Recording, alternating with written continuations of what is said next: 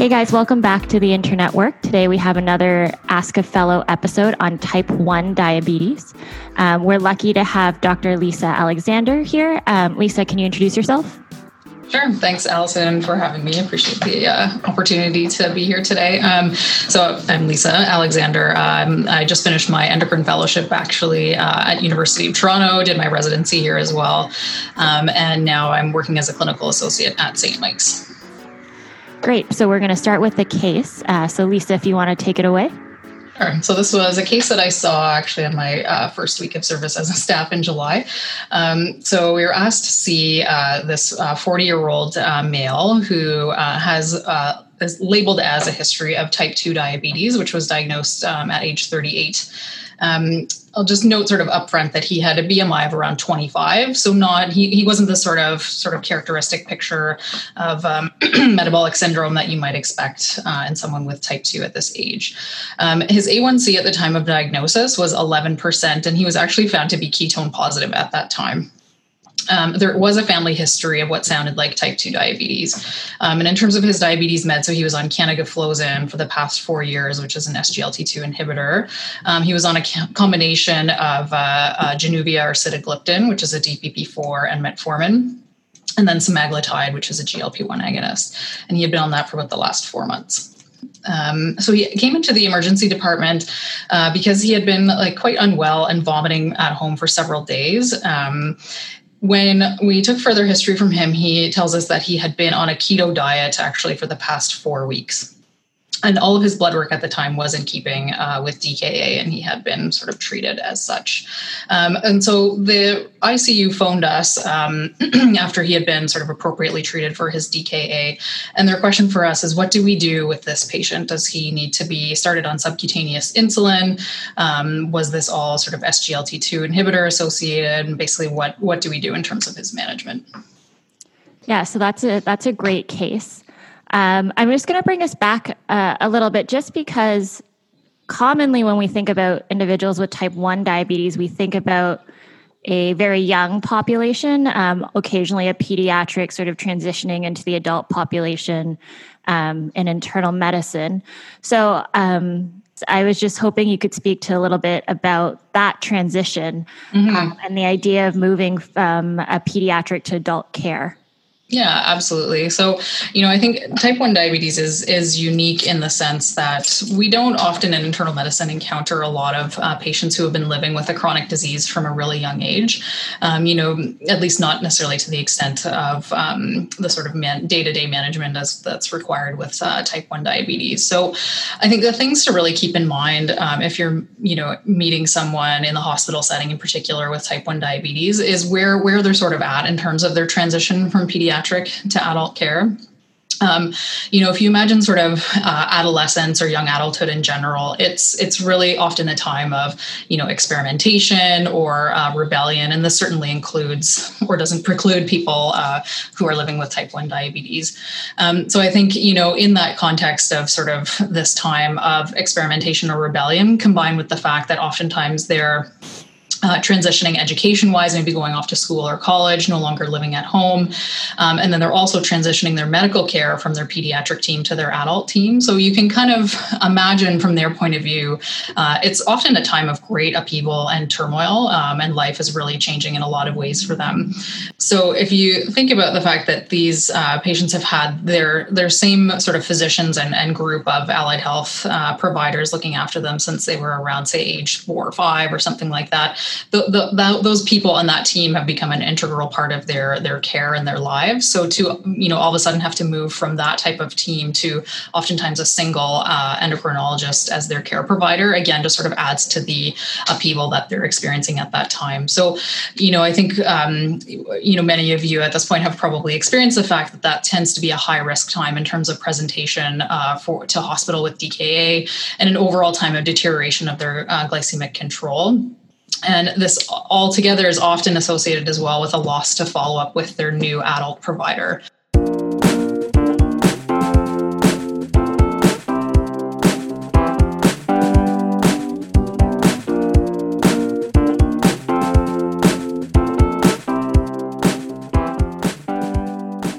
when we're seeing, or if we're seeing sort of younger adults or sort of individuals who have been diagnosed with type 2, but we're not really sure, how do we make that diagnosis? How do we distinguish what are the different types of, are there different types of diabetes other than type 1 and type 2 that we classically think about?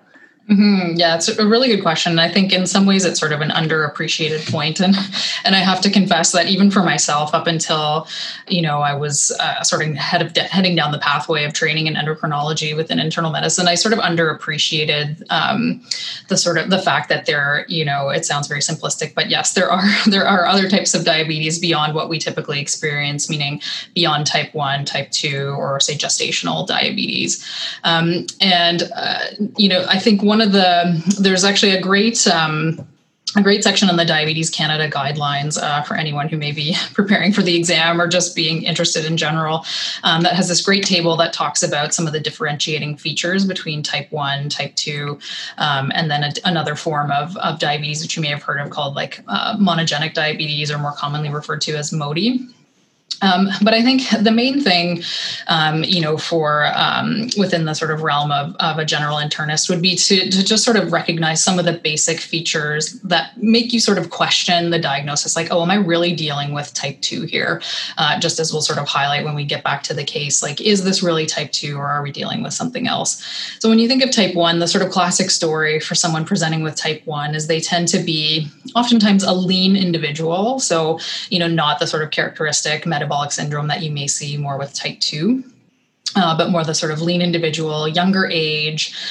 They'll often have a higher A1C at the time of presentation. So, the typical kind of presentation of a grumbling type 2 is that, the A1C is sort of slowly going up over time as their insulin resistance builds. Whereas with type 1, if you're having this progressive loss of beta cell function and reduced insulin secretion, when I feel like there's sort of a tipping point at which point the pancreas is just not making enough insulin to keep up, and you can have a quite dramatic jump in their hemoglobin A1C around that time. So a really high presenting like A1C at the time of diagnosis, oftentimes it makes me think more along the lines of type 1 if the story is kind of adding up to look that way.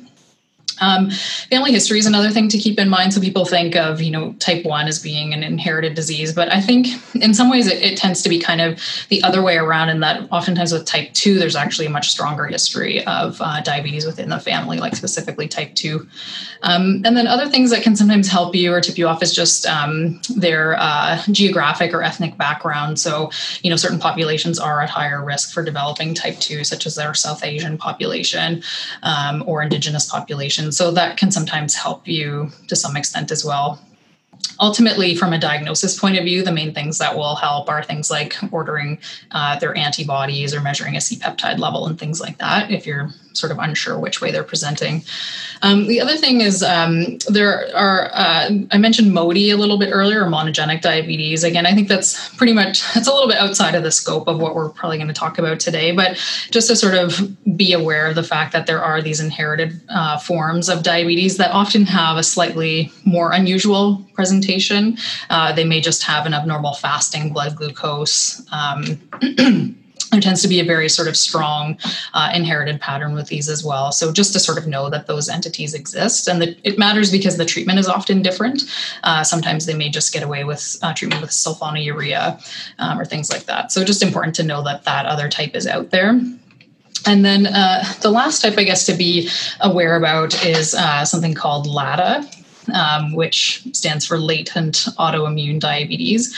It's different from type 1 in the sense that it tends to be an older age of onset. So oftentimes people will say around the age of 30 or so is the most common time of diagnosis for LADA. And they basically have this sort of progressive loss of beta cell or pancreatic function, and sort of over time progressively develop the need for requiring insulin. And it's usually at least 6 months or so from the time of diagnosis, but it can actually be years after the fact. The last thing I'll say is there are also people who with type 2 who are ketosis prone.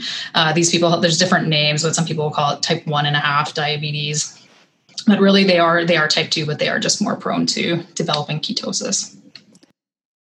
I guess it's easy when somebody presents clearly as type 1 as a transition from pediatric to adult care, or, is a bit older, has clear metabolic syndrome, maybe hypertension, central obesity, that you feel fairly comfortable labeling as type 2. For those that are in the middle, like LADA, maybe a later onset type 1. You mentioned C-peptide and autoantibodies. How does that help you? So if they have low C-peptide levels, so C-peptide is basically a kind of like byproduct, if you will, of insulin. So if they have very low C-peptide levels, that can be indicative, especially like postprandially. So you would expect after a meal that someone, in terms of normal physiology, if their pancreas is intact, you produce a bunch of insulin after you eat, and then C-peptide, which is a sort of byproduct of insulin, those levels should be high as well. So if you're finding that they have quite low levels of C-peptide, that can be indicative of a sort of low insulin production, which would be more in keeping with a type 1 or a LADA. And then the antibodies as well. So there are a variety of antibodies that can be like antibodies basically against beta cells, and those do tend to be positive in patients living with type 1. But not type 2. Not type 2. LADA is sort of like along the spectrum, like the same sort of spectrum as type 1. It just tends to be later onset than type 1. And just for our listeners, what antibodies should they be looking for, or should they be testing for? Because I think this is not something we commonly send just because of the population we treat. So anti-GAD would be the most common one, and sometimes anti-insulin antibodies. Anti-insulin antibodies can get a bit muddy because if the patient has already received any doses of insulin, that in and of itself can cause positive insulin antibodies. But anti-GAD would be the most common one. And then if there are any other ones that your hospital is sending, you just have to ask your biochemist.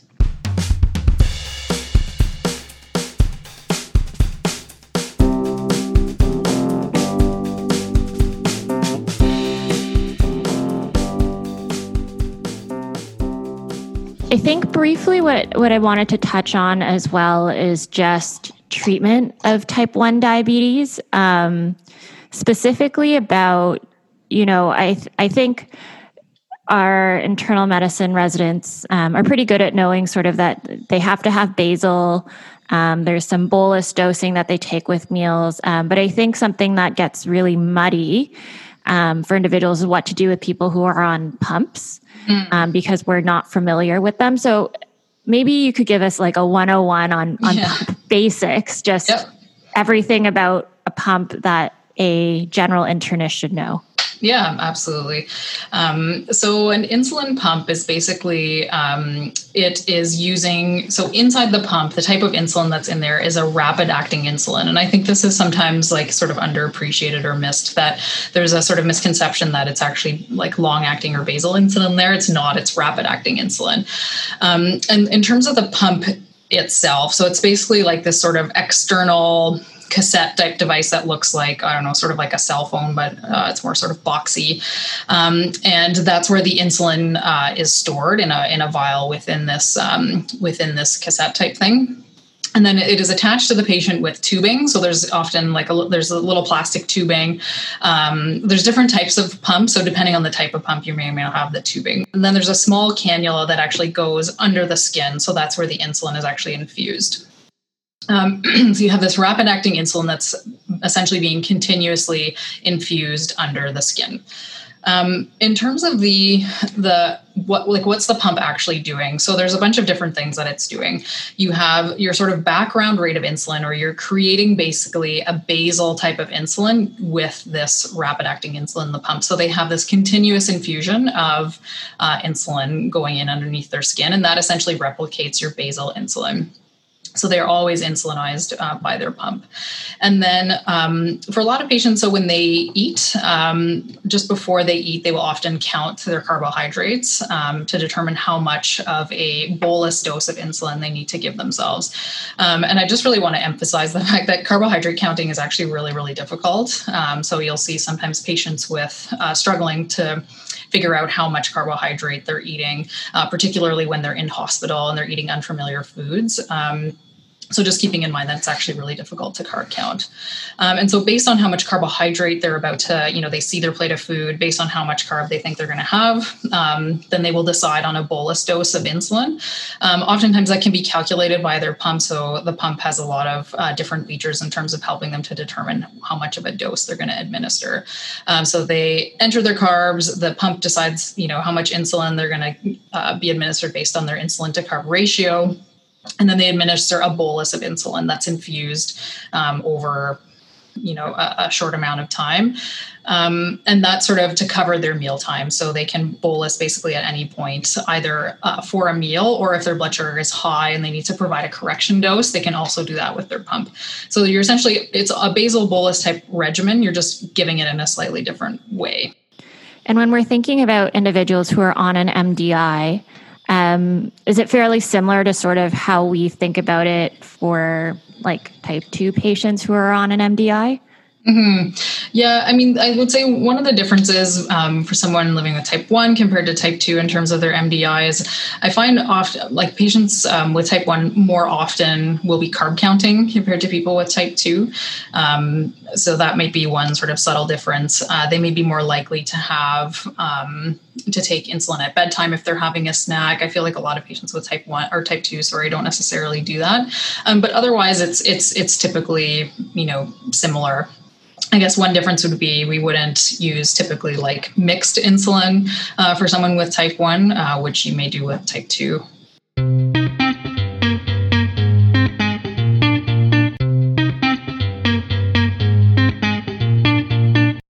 And so sort of on the other end, and you touched on this briefly, how do you prefer, or is there a preference on how individuals with type 1 monitor their blood glucose when they're at a hospital?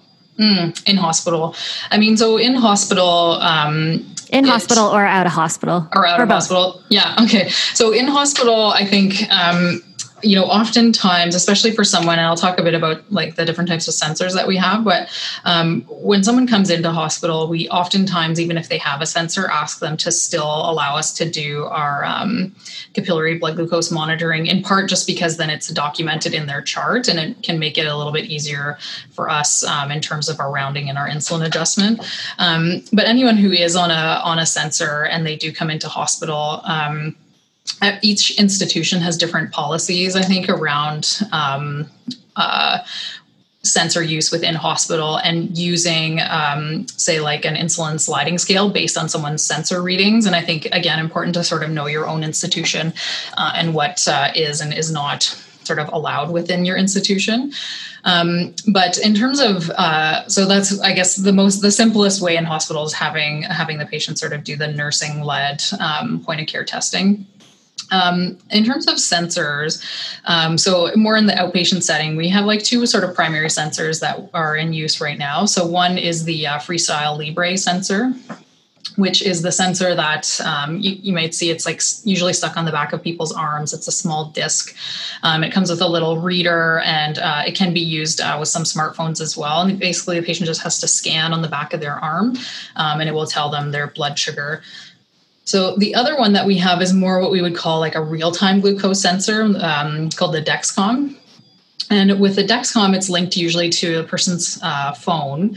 And it is basically sampling the interstitial fluid every, few minutes. And that information is pushed to their phone. So it's happening in real time. They don't have to scan it with the reader. It's being sent to them in real time. And the advantage of doing that is you can actually have various alerts and alarms. So the patient can be alerted if their blood sugar is starting to trend down really quickly or trend up really quickly. And they'll actually have, the alarm on their device will start going off. So for people who have a history of hypoglycemia, particularly overnight hypoglycemia or hypoglycemia unawareness, this has been life-changing for so many people.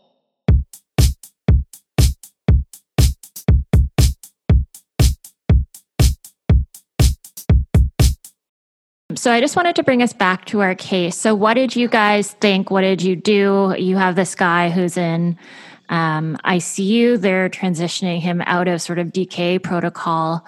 What was your thought process for this gentleman?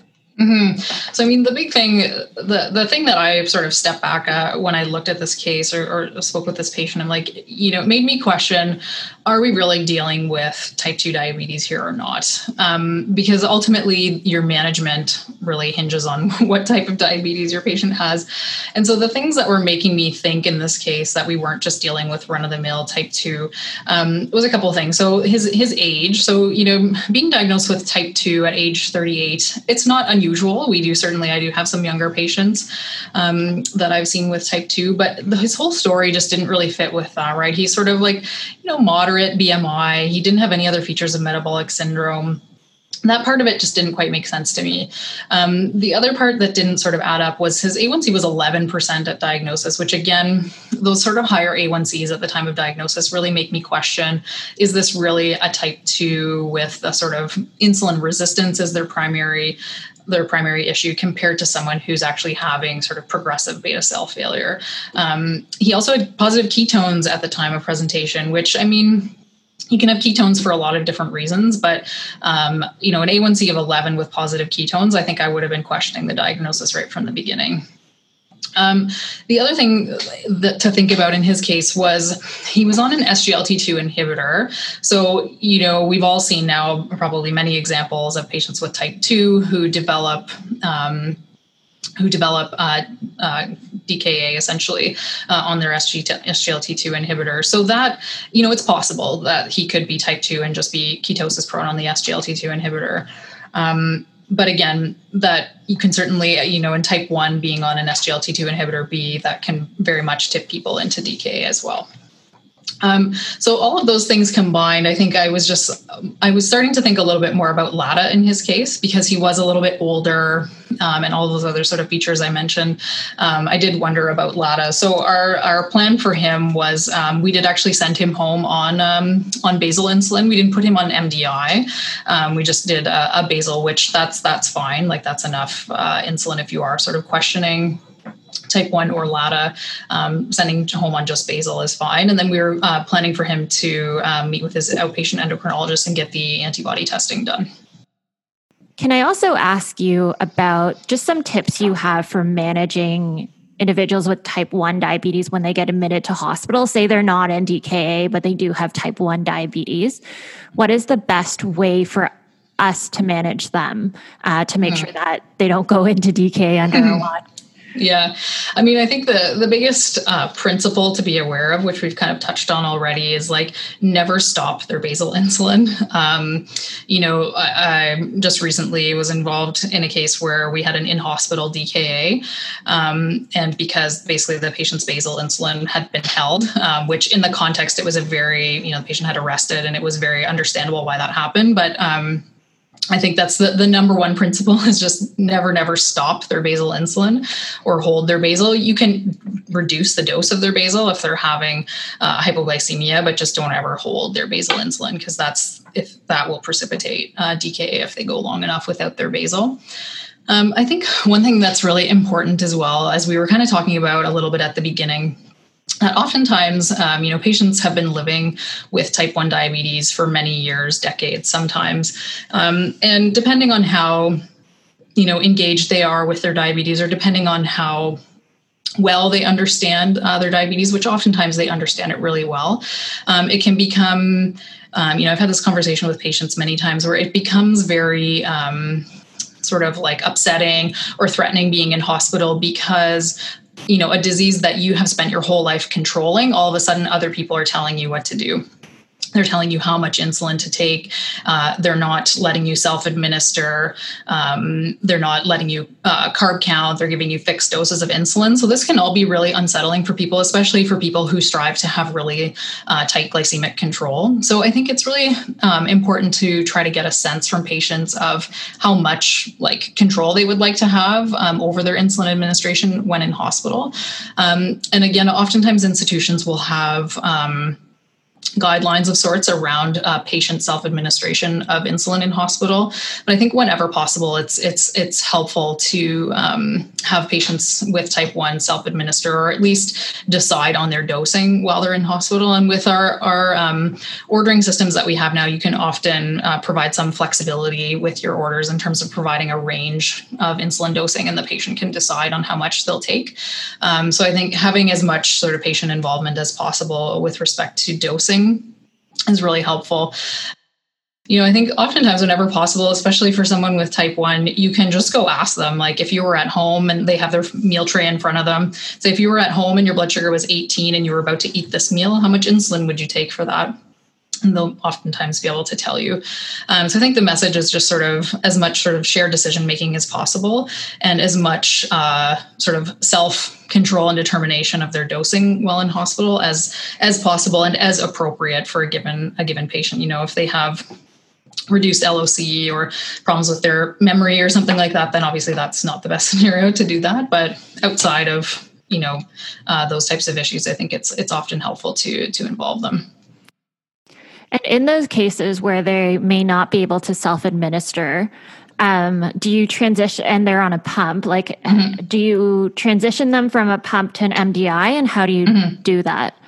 So in terms of doing that, I think you would want to involve endocrinology for sure if you're doing that. But it's basically on the pump. You can access their pump and look at their pump settings and figure out what, there's sort of two things you need to know. One is their total daily dose of insulin from their pump, which is sort of the same as what their total daily dose would be if they were on MDI. So you want to know what their total daily dose is, and then how much their basal insulin is. So, the basal insulin in a pump is administered in like units per hour. So they might be on like 0.3 units per hour or something like that. So you basically just have to kind of do the math and be okay, if they're on basal rate is on average, like it's set to different times a day. So from like midnight to 4 a.m., they might be 0.3 units per hour. And then from 4 a.m. to 8 a.m., they might be 0.4. So you have to add up that sort of total daily basal. And then we usually don't necessarily like one-to-one convert that. If you're giving them an injection of, say, Lantus, you might just to be on the safe side, like give them 80% of their dose as opposed to the full 100%, just to make sure that you're being sort of conservative. But that's basically how you do it. You just have to grab the settings off their pump and do a bit of math, and then you can convert them to MDI. And while they're in hospital, when we talk about type 2 diabetes, we always say, aim for safe rather than hypoglycemic episodes. So or rather than risk hypoglycemic episodes. So a lot of people, we often, will aim for somewhere between 6 to 10-ish. Is that the same for type 1 diabetes as well? Yeah, I think so. I sort of follow that principle as well. With every Ask a Fellow episode, we ask the fellow or our clinical associate to give us sort of 5 take-home points that you would want an internal medicine resident or a general internist to know about type 1 diabetes. Okay, so I think take-home point number 1, I guess, as we just sort of talked about in hospital and around the times of surgery and things like that, is like never hold basal insulin. Super important to always make sure they have basal insulin. Otherwise, you can risk going into DKA. Point number 2 would be the kind of importance of patient involvement and sort of self-determination of insulin dosing, if that seems appropriate in hospital, I think can be really, really important. I think the other thing is, like, don't miss the diagnosis. As we were talking about, there are actually more than just 2 types of diabetes. And I think it's always worth the exercise of questioning the diagnosis that someone has been labeled with, particularly like in the case that we talked about. If it's not all sort of making sense, then you're never wrong to question it, because the implications in terms of management are huge. Point number 4 is don't be afraid of insulin pumps. Feel free to ask the patient questions about their pump. They can often walk you through it. I've had this happen a number of times now, where we've had patients admitted with pumps, and they're actually more than happy usually to have the residents come by and show them how their pump works and look at the different settings and have some explanation from a patient perspective about the pump. So just ask questions. If you want to know about their settings or how much insulin they're actually taking, like the patients patients who are on pump tend to, I mean, it's a generalization, but tend to be like quite well informed about their pumps in all their settings. So feel free to ask. And I think the fifth point to emphasize is to keep in mind, especially with our young adult or adolescent population, that, these patients, again, oftentimes there can be a lot going on in that sort of phase of life for them in terms of a lot of life changes, both with their healthcare providers, as well as just their life in general, educational transitions, all sorts of different things going on. So with this population, I would say it's really important to sort of have a good understanding of their sort of social context and be as sort of understanding and compassionate as possible, and making sure they're well connected with their adult endocrinologist who's looking after them.